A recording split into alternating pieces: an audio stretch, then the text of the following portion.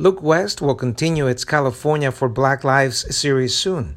Now, as the Assembly Education Committee holds its first hearing since the state's schools were closed down by the coronavirus, we bring you a special episode on California schools. This is Look West, a podcast from California's Assembly Democrats. I'm Pablo Espinosa with Look West. On Friday, March 6th, to the surprise of many, the Elk Grove Unified School District, south of Sacramento, became the first school district in California and among the first in the country to close its doors to stop the spread of the coronavirus. The bottom line is the decision was made with the health and safety of our kids and staff at the forefront of the decision. So I'll be honest, I actually slept better that first night after we made the decision than I did the previous night when I thought we were going back to school, and I just had visions of Elk Grove Unified being responsible for the spread of the virus across other schools and of other communities. That's Chris Hoffman, Elk Grove Superintendent. Elk Grove School Board member Bobby St. Allen believes shuttering the schools was the best thing to do for the district's 63,000 kids, their families, and the entire community. I absolutely know in my heart that we did the right thing, and Chris Hoffman, our superintendent, is a true example of a leader. Within a week, the LA Unified, the San Diego Unified, and dozens of other school districts follow suit. Millions of children and their parents discover what distance learning is. Like virtually all the other California parents, Assembly members Patrick O'Donnell and Rebecca Bauer-Cahan gain a new appreciation for teachers. If I could say one thing that is good that has come out of this is that it has made people more aware of what teachers do on a daily basis. It has given some families some positive time to interact with each other and some parents to see what content their students are learning. But it hasn't been easy. And I haven't heard not one parent has come up to me and said, wow, I want to start homeschooling now. I appreciate their teachers. I've always appreciated their teachers, but I think we all appreciate teachers even more now that we've been doing it alongside them for months. And it wasn't just connecting the students to their classrooms. Schools needed to continue to provide meals for hundreds of thousands of students. Schools have become the modern-day soup kitchen. And not just for our students, but for our parents as well. In fact, schools are feeding entire families. And it's been a Herculean challenge, and we need to acknowledge those workers that have put themselves and continue to put themselves on the line to interact with the public to get those meals out. Not always with an ample supply of PPE, I might add, yet our classified staff, by and large across the state of California, has responded in a very noble fashion and has fed many people living in the state of California. We always don't see it. We might always not know what's going on. But there are a lot of people who are using our schools as their kitchen because they have no option. Assemblymember Cristina Garcia, a math teacher prior to being elected to the State Assembly, says connectivity is a big issue. But deeper, more complex problems must also be addressed. What about the child who lives at home with 5 other siblings and they don't have a quiet space to stop and think? Right? What about the kid who relied on the emotional support from something outside their household because there's trauma or abuse at home, and school provided that for them? What about the kid that needed the security that they were guaranteed a meal no matter what, and that's been taken away from them? Pushing the limits of their ability to help their students in the short and long term, Elk Grove School Board member St. Allen says school districts are facing huge budget cuts because the state has an estimated $54 billion deficit. We're barely surviving on 2008 levels. During the previous recession, we still haven't been fully funded from that. And so now further cuts to public education frightens me. It frightens me most for those vulnerable communities where the achievement gap is already too big. Superintendent Hoffman says federal support is crucial to keep schools from making drastic cutbacks or, for some, sinking into bankruptcy. This is absolutely the opportunity for the federal government to step into this space that has been created. They have the authority to do this. Now they need to have the will to do it. And it is the answer. This is an investment that we're asking for. It's not a bailout We're asking for an investment to be able to keep what's in place as we're being asked to do more than we've ever been asked to do. Luke West spoke with Assembly members O'Donnell, Bauer, Cahan, and Garcia to learn more about the massive impact the coronavirus crisis is having on our schools, our children, and our communities. We'll start with a voice from the trenches, Elk Grove Unified trustee Bobby Singh Allen. With you, it's an interesting conversation because you're not just going to talk to us as an elected official and a school board member who has been working a lot, I know, for secondhand. At the same time, also, you are a mom, and a mom of a young man who is graduating, but not getting a graduation ceremony. How have those personas sort of dealt with this situation? You know, I'm wearing my mom hat. I have a graduating senior, and it's hard for me, maybe more so than him, as a parent, because as parents, we look forward to these milestones when they're born. You sort of imagine all of the different life, those little milestones that they reach when they're babies. And this being a big one is that transition into manhood, of leaving his childhood behind and not being able to participate in that. I know that I'm sure I'm one of hundreds of thousands of grieving parents who will miss out on that opportunity. And more specifically, as a school board member, I had the privilege 2 years ago of handing my son, my eldest, his graduating diploma. And it was a very special moment that school board members, if they have kids that are graduating, get to participate in. And so I was so looking forward to doing that for my youngest as well. So, but it is what it is. And not putting on your school board member hat, what was it like for you all at the school board when this decision was upon you guys? Sure. You know, being the first to do something comes with its own set of challenges because there's not a playbook for this. You are leading the way, if you will. And so I believe we actually might have been in the first one in the country. But we had a very unique set of circumstances. And I think the superintendent did the right thing.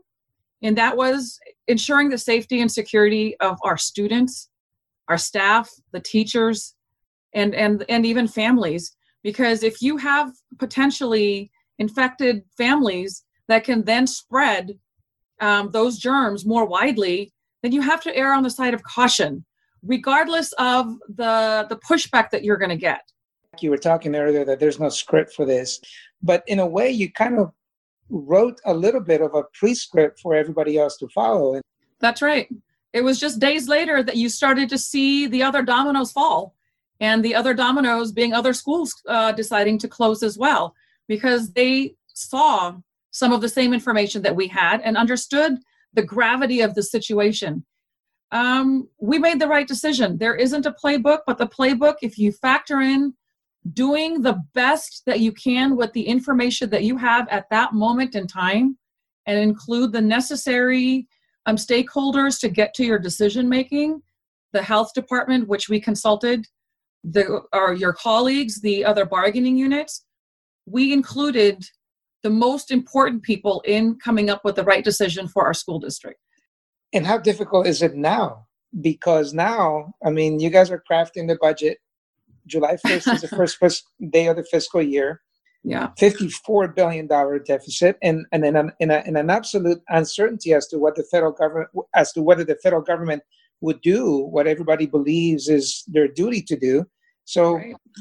You're making difficult decisions that will affect precisely these people that you guys love. Right. Tuesday, when we had our school board meeting, it was the worst budget presentation in the almost 9 years that I've served as a school board member. It was very sad to get that report.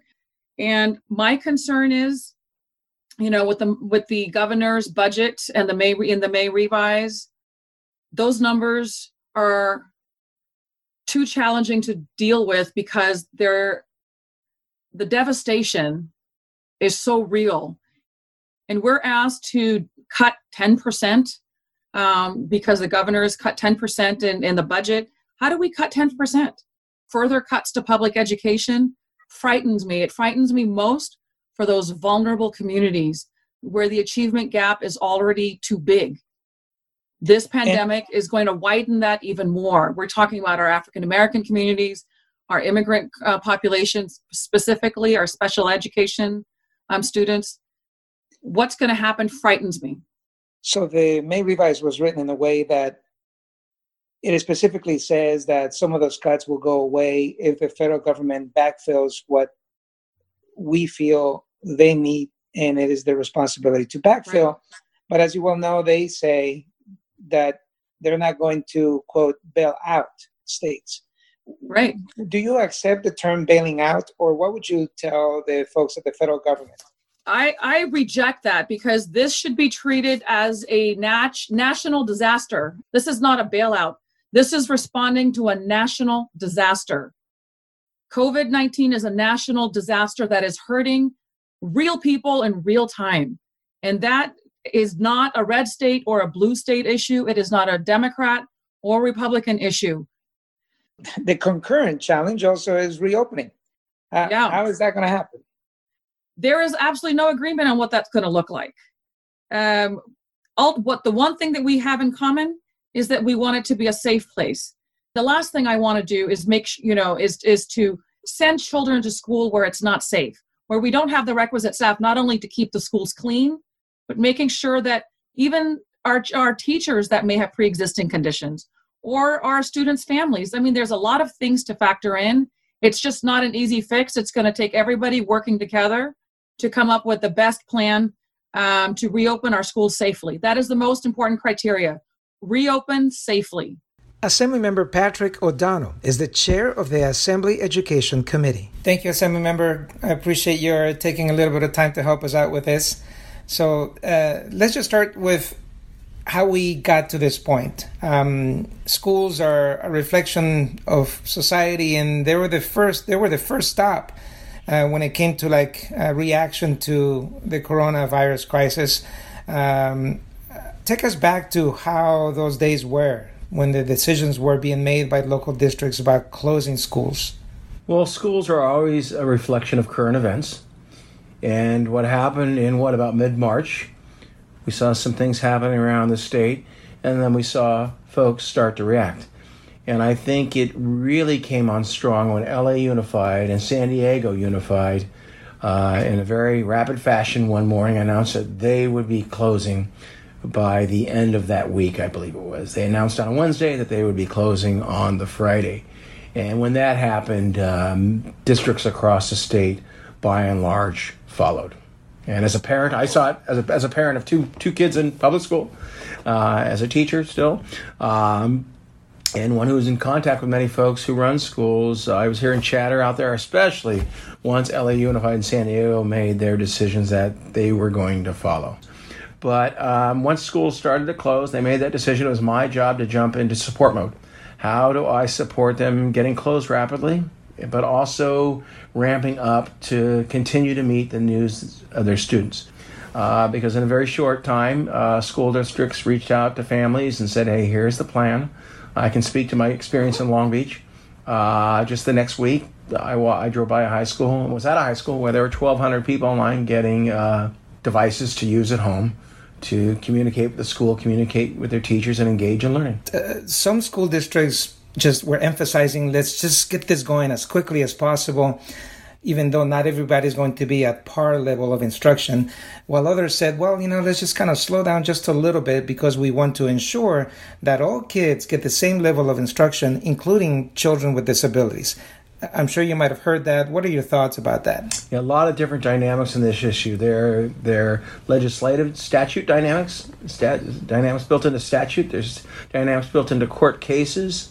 There's local district policy. There's state law, and there's federal law. So why don't I just jump to the special ed piece right away? There was a lot of fear on districts across the state because there actually were a lot of threats made, from what I've heard, that they were going to get sued because they did not follow a student's IEP, individualized education plan.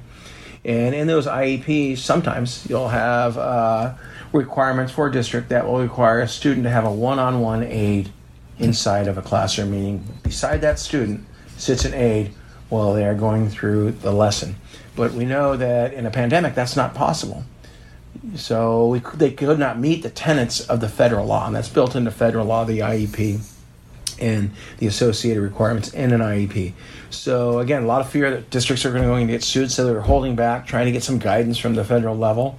The state really can't give guidance on federal law other than it's our opinion, but the federal government has really the force to do that, and really didn't choose to engage on the issue. So it left a lot of districts hanging out there, thus a lot of students hanging out there. Some districts didn't want to move forward because of their fear of lawsuits with any student, right? If you're going to go serve special ed students and special ed students don't get served to their IEP level, will you get sued is the real question districts have and actually continue to face today. So that's a huge dynamic that districts are still dealing with. And the federal government still has not fixed. And I don't know how you fix it. I don't have the solution. But it's difficult in a distance learning environment to follow the tenets of every IEP. Another huge challenge was school meals. I guess many people didn't realize that the level of engagement of schools in making sure that a significant number of children in our communities get the only meals that they get in the morning or afternoon. Yeah, absolutely. So schools have become the modern day soup kitchen. And not just for our students, but for our parents as well. In fact, schools are feeding entire families. And it's been a Herculean challenge, and we need to acknowledge those workers that have put themselves and continue to put themselves on the line to interact with the public to get those meals out. Not always with an ample supply of PPE, I might add, yet our classified staff, by and large, across the state of California, has responded in a very noble fashion and has fed many people living in the state of California. We always don't see it. We might always not know what's going on, but there are a lot of people who are using our schools as their kitchen because they have no option. Some of the awakening for many of us in the community has taken place during this pandemic. One of those is that while we always appreciated the work of teachers, I don't think that unless we were educators married to one, we didn't really quite understand how great of a work they do and what it takes to educate not one or two, but 20, 30 kids. How do you, what kind of positive impact do you think, or do you hope this sort of awakening will have once we sort of turn the page one day, hopefully soon on this? Well, I think people are coming to realize it's probably easier to teach somebody else's kid than it is your own kid. I've heard a lot of folks who will say, wow, I didn't realize the challenges. And that's not just challenges associated with teaching the content, but it's also the social and interactive aspect of children not always being as, I don't want to use the word respectful, but or compliant, but responsive. How about that, as they are to their teacher? So it's been interesting for families. I think it's been very educational for them. I think it's actually, if I could say one thing that is good that has come out of this, is that it has made people more aware of what teachers do on a daily basis. It has given some families some positive time to interact with each other, and some parents to see what content their students are learning. But it hasn't been easy. And I haven't heard not one parent has come up to me and said, wow, I want to start homeschooling now. And you implied also by saying that sometimes it's different to teach your own, that perhaps you guys have had your own challenges at home, despite the fact that you've had all these years of experience as a teacher. Oh, I can tell you, the O'Donnell House, yes, I can assure you I am no different. Transitioning now to the huge economic challenges that the state faces, $54 billion deficit. Could you give us a Cliff Note version for parents out there as to what can they expect in terms of cutting of funding for K through 12 schools? Mm-hmm. Yeah, it's devastating. The numbers we're seeing right now are devastating. It's going to be a very difficult task. We will do it. We will have a balanced budget, but it will hurt students. It will hurt the state of California in the long term. It will damage our economy in the long term if we do not have an adequately funded education system. So I'm doing all I can to fend off those cuts, but I'm also a realist to know that we're going to have to do our part on the education front. I don't want to do my part, but it is my job to ensure that we do our part so that we can balance the state budget. We're looking at about a $15 billion shortfall on the education front. $6.5 billion to the local control funding formula. That's the per student funding formula in the state of California. We're seeing cuts in programs like career technical education, which I think is so important for our students. And, as a high school teacher, I saw many students fall off the path of high school success because the career technical vocational education was cut. And that also speaks to what our economy needs. Those kids are getting prepared for jobs our economy needs filled, skilled labor. So the long-term impact of cutting school funding is significant, and every Californian will feel it, whether they have a child or not. So we're doing what we can to patch up this hole. It's not pretty. It will be painful, but we are going to have a budget by probably June 15th-ish. Now, the governor emphasized a few times that there were some items written onto the May revised budget that had specific language to go away if the federal government did what many of us believe it is their responsibility to provide some funding for some of the states that are hurt the most. If the federal government does what they need to do, what kind of an impact would it have on these potential cuts? So the way the governor proposes that the budget be set up is that we pass a budget with significant cuts, and I mean significant cuts, but that those cuts would be pulled back, if the federal government comes in with money to backfill our losses, specifically on the education front. I am very supportive of the federal government taking action to support schools across the country, quite frankly. This is a long-term investment that we need to make today, and recognize that if we let school funding drop significantly, so too will student achievement. What can the legislature do to put some pressure, if anything? I can tell you what I've done. I've called my own congressman individually last week and said, hey, we need help. And, and I was even pretty clear in my message that I know they want to do a lot of things, and I'm sure all these things are important, but right now it's about schools. Right now it's about education. Right now it's about the future of our children, and thus the state of California. And we needed them to respond to the educational crisis that is creeping up across the United States in a very immediate and specific fashion now. And I get that there's going to be push and pull on many things in that budget, but I would hope that in Washington, D.C., both parties could agree to at least this component of it and move it forward now. What do you think people like myself and others can do, parents? There's many of us in the state. What would you suggest to try to help in whichever way we can? Well, I always say educate and activate. Don't agonize, organize. And very simply, what does that mean? Get a grasp of the issue. Read a couple newspaper articles. Send an email off to your member of Congress, and also call your member of Congress. Okay, don't just let it go with an email. Call. Try and meet with your Congress member via phone, whatever it may be, and let them know how important this issue is to you, because ultimately it's important to your child's future. We talked about the closures, we talked about the financing, but in the midst of all of it, we're talking about reopening. How are we going to do that? It's not going to be easy. It's going to require a lot of things to happen. Some are unknowns. With regard to the reopening, I think there's a lot of unknowns there, and it's going to be disparate across the state of California, and quite frankly, it should be. Why? Because we're such a diverse state, certainly in people, but also in geography. As I mentioned earlier, I believe there's still a school that actually, as I understand it, still remains open in the state of California because it is so isolated from the general communities, or from larger communities. But again, it's going to look different in different districts across the state. We're going to need to take into account health and safety, but I'm a firm believer in local control. We're going to need to make sure that there's adequate PPE for all school members, all persons at a school. Social distancing will probably be part of local requirements. We're going to have to look at the school schedules. Are we going to go back to some type of multi-track or some hybrid schedule where you go 3 days 1 week, 2 days the next, and half of the school goes the other days? I don't know. We're going to have to take a look at that. And what do school districts do if a student or staff member tests positive? What are the protocols associated with that? What about sports? Do some school districts practice during the summer where others don't? CIF will have to weigh in on that. We're going to have to talk about the continuity of instruction. What happens if we pop back into a pandemic period where we stop going to school? We need to ensure that a transition next time is much smoother. How do we interact with parents who are afraid to send their children to school? I've heard estimates that as many as 20% of parents will not send their child back to school.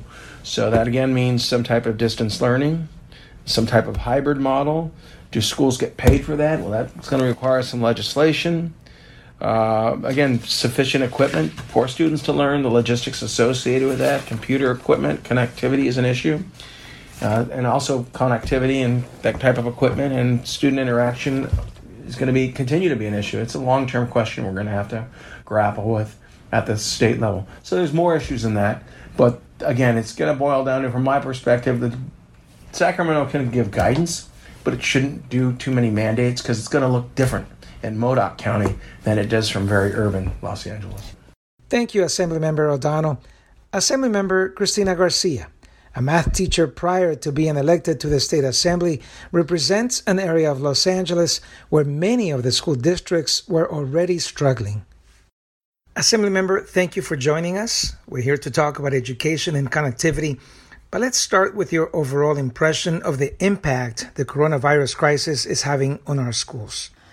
You know, there was already a lot of inequities out there in our educational system. A lot of students who we are failing, right? I think as a state, we make a promise to help all students meet their potential through the educational system. But as a teacher, I know that that's not always how it works out, even if that's our desire.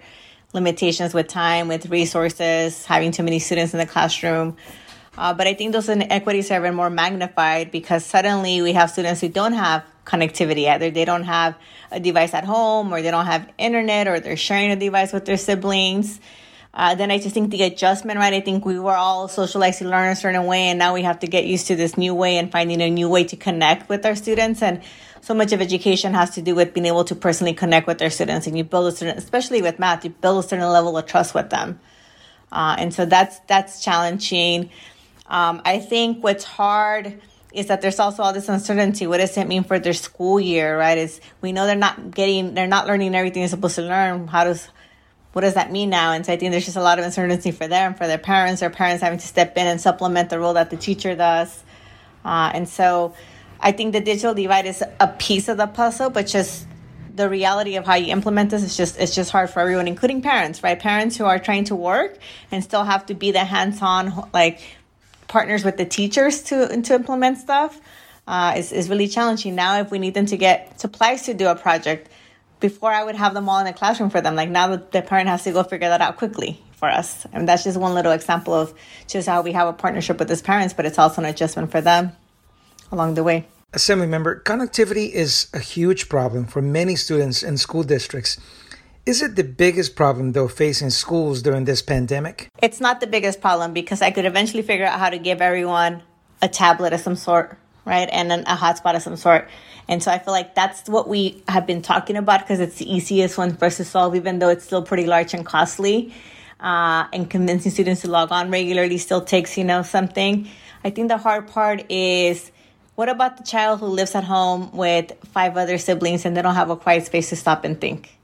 Right? What about the kid who relied on the emotional support from something outside their household because there's trauma or abuse at home and school provided that for them?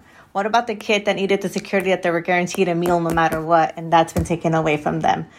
Even though school districts are trying to find a way to connect the stuff. And so for you to learn, it's not just about having a device, connection. It's not just about the teacher having a lesson plan. There's a lot of other interpersonal things that happen that the student, needs in order to thrive, right? We need to think about the kids holistically. And so I think, what do you tell the kid? Like, go into the bathroom and have a little bit of quiet time? Or what do you tell the family that has 4 kids and they have one device for everybody and they do have connectivity, right? Well, who gets to have their homework first or their lessons time first? And what if, every teacher has this at 10 in the morning? What do they all do, right? Who gets to pick and choose when that happens? Or your Wi-Fi isn't strong enough to hold all the devices at once, right? And you're also trying to share space with the parent working from home. Or your parent is essential and they're working, and so who's there to help you with the homeschooling? And so I think that the connectivity is one that we all connect to because physically we understand it and we could figure that problem out. These other pieces are a lot harder, for us. But I think these other pieces are even more important that we need to solve. The state is facing a massive deficit of an estimated $54 billion. How concerned are you the economic problems will result in cutbacks to school funding? Definitely the budget to big concern.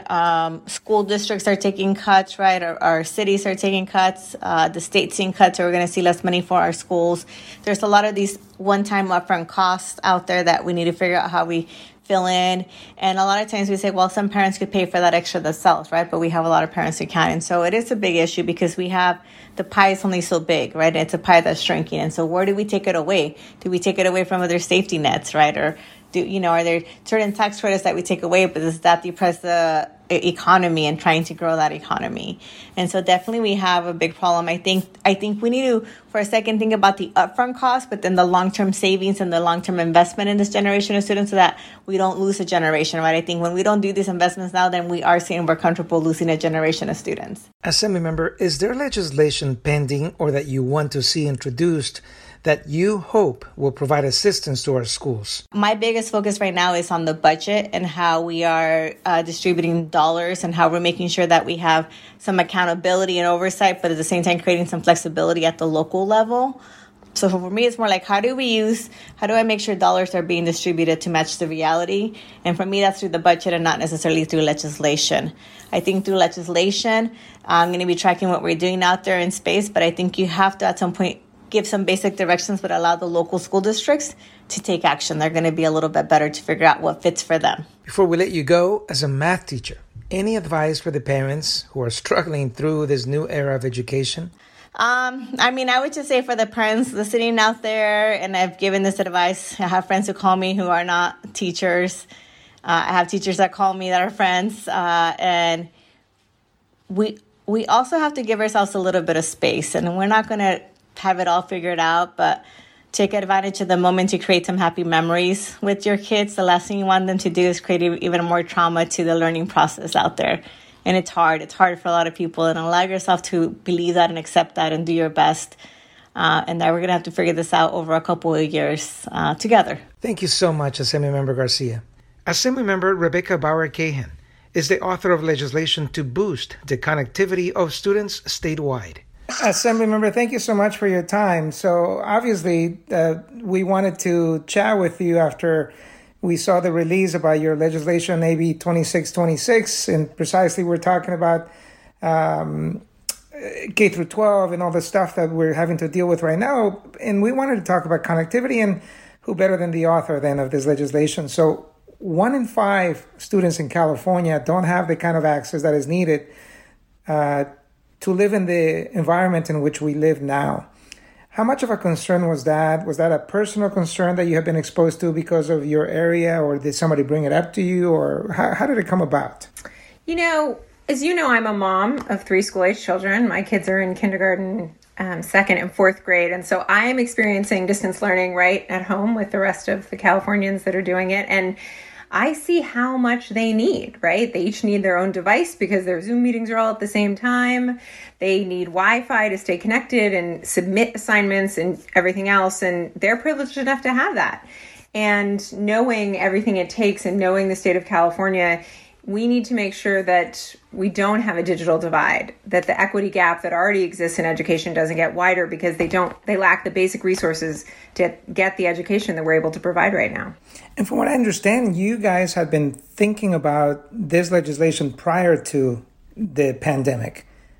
That's right. So AB 2626 was introduced before the pandemic, really focused on education funding. It's an issue I'm super passionate about, and just thought deeply about how we get our schools to a better place when it comes to funding. And that was before the cuts that they're about to experience with this year's budget. And so we had introduced this bill, which it was a bit broader, but would have provided tax relief to our schools back in January. And then as things shifted, Assemblymember Burke, who is chair of the Rev and Tax Committee where this bill was sitting and also sits on the Digital Divide Task Force, reached out about my bill and said, I think this could be a way that we bridge some of this digital divide. Would you work with me to narrow the bill and really focus on those 1.2 million California students who don't have the devices they need to learn right now? Does this legislation have an urgency clause or ultimately, I guess the question is, how quickly could it be applied should it sail successfully So it doesn't currently have an urgency clause, but it is something we're considering. It passed through Rev and Tax with unanimous bipartisan support. And so really looking at, can we get this to our schools faster is the next question that I think we will ask, seeing what broad support we were able to get in committee, so that it can be applicable as soon as possible. Currently, the bill doesn't have an urgency, so it wouldn't apply to any purchases prior to January 1st, 2021.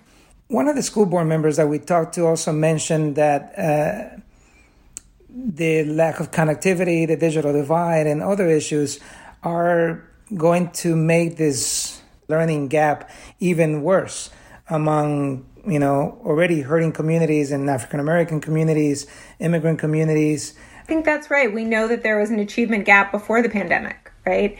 And the achievement gap has not gone away, but the inability for kids to connect and be with their teachers on these devices or using Wi-Fi is going to make that gap even broader. And that should be the goal of the legislature and the governor and the superintendent of schools, to work together to make sure that achievement gap is narrowed as much as possible. And hopefully this bill is a small step in that direction. Do you think that schools, just as an example of the rest of society, is just not going to operate the same anymore? And perhaps after we get through this crisis, it will be for the better. And how much of a role in that does bridging the digital divide play? That's a great question. As a mom who is home working as a legislator on many days with 3 children learning in my house, I'm ready to get them back to school like every other school-aged parent. But there are benefits to this, right? Kids learn differently. And this has provided a very different way for kids to learn. And for some kids, I bet that's been a benefit, right? They've really been able to engage in a way that they weren't when they were in the classroom. But I do think there is something so fundamental about the connection, both of the students and the ability to get the social emotional learning they get from being together every day, all day, but also the connection with their teacher and with their educators that is critical. So we do need to get them back into their schools. But to your point, can we continue to use these devices and these tools that we've created to bridge that achievement gap and get more kids learning in more ways? Absolutely. We can always be more creative. I often talk about how I grew up in the California public schools, and now my kids are in the California public schools, and very little has changed. Despite the fact that when I was in school, there were no cell phones, there was no internet, things were very different. And yet education looks really, really similar. And so we do need to start thinking about the 21st century we live in and how we educate kids to really embrace it and be ready for the workforce that they're going to enter. So I think this is a piece of that for sure. And thank you for opening the door about homeschooling. You have 3, so I admire you. I have just one 4-year-old. And Pat O'Donnell, as you well know, your colleague, the chair of education, was a former teacher. He was saying that he has to deal with that too, high school age kids. And he says that he's probably not going to hear too many parents saying, I can't wait to continue to homeschool. So that's right. I would agree with that statement. I'm definitely ready for them. I appreciate their teachers. I've always appreciated their teachers, but I think we all appreciate teachers even more now that we've been doing it alongside them for months. We're in the midst of one of the worst fiscal crises in the state of California, $54 billion. How important do you think is to have the federal government do what many of us believe is their responsibility to backfill? And do you embrace, or what are your thoughts about what they say is a bailout of states? Yeah, I don't think it's a bailout. I think it's a partnership, right? We pay federal taxes. You and I do, as do all Californians. And this is part of what it means to be a partner in this recovery. The state is doing everything we can and will do, but we need them to partner with us to ensure that our children don't suffer. And I often talk about how our budget should always, whether it be good times or bad times, be a reflection of our values. And our children are our future, and they deserve an education that will prepare them for that future, and we can't forget them. And see, and that's the sad irony too, right? That like you, many people across the state are valuing even more the work of teachers, educators, staff. And now we're faced with perhaps eliminating some of those jobs or cutting back services to those children and families, because it's not just education, but it's the meals and all that stuff. How difficult is it, the job for you guys, to try to balance that and to somehow move us forward? I'm going to say it again. I think it's about priorities. And for me, education is at the top of my list of priorities. And so I think that we need to do everything we can not to cut. I happen to represent some of the lowest funded districts in the state. My children are in one of the bottom 5 funded school districts in the state. And I see every day how hard our school district and our teachers and the staff work to make it work with so little funding. And the idea that it would be less next year is just devastating. So we have to continue to provide quality education to Californians. And that means doing everything we can to ensure we cut as little as possible from our schools. And to conclude, what are the next steps for your legislation? How quickly are you hopeful that this is going to move in this new era of legislating? So it's off to appropriations next. So it is waiting there. I sit on the appropriations committee, so I'm excited to vote for it again. And then we will move it to the floor. And again, we're considering putting that urgency clause on it so we can move it through and get schools this funding to give them a little more relief in this challenging time for them. Assemblymember, thank you so much for your time, especially at the very last minute. But we wanted to make sure to include your legislation. No, thank you. And thanks for putting this out there. I think the more we talk about the urgent need to support our students, the better.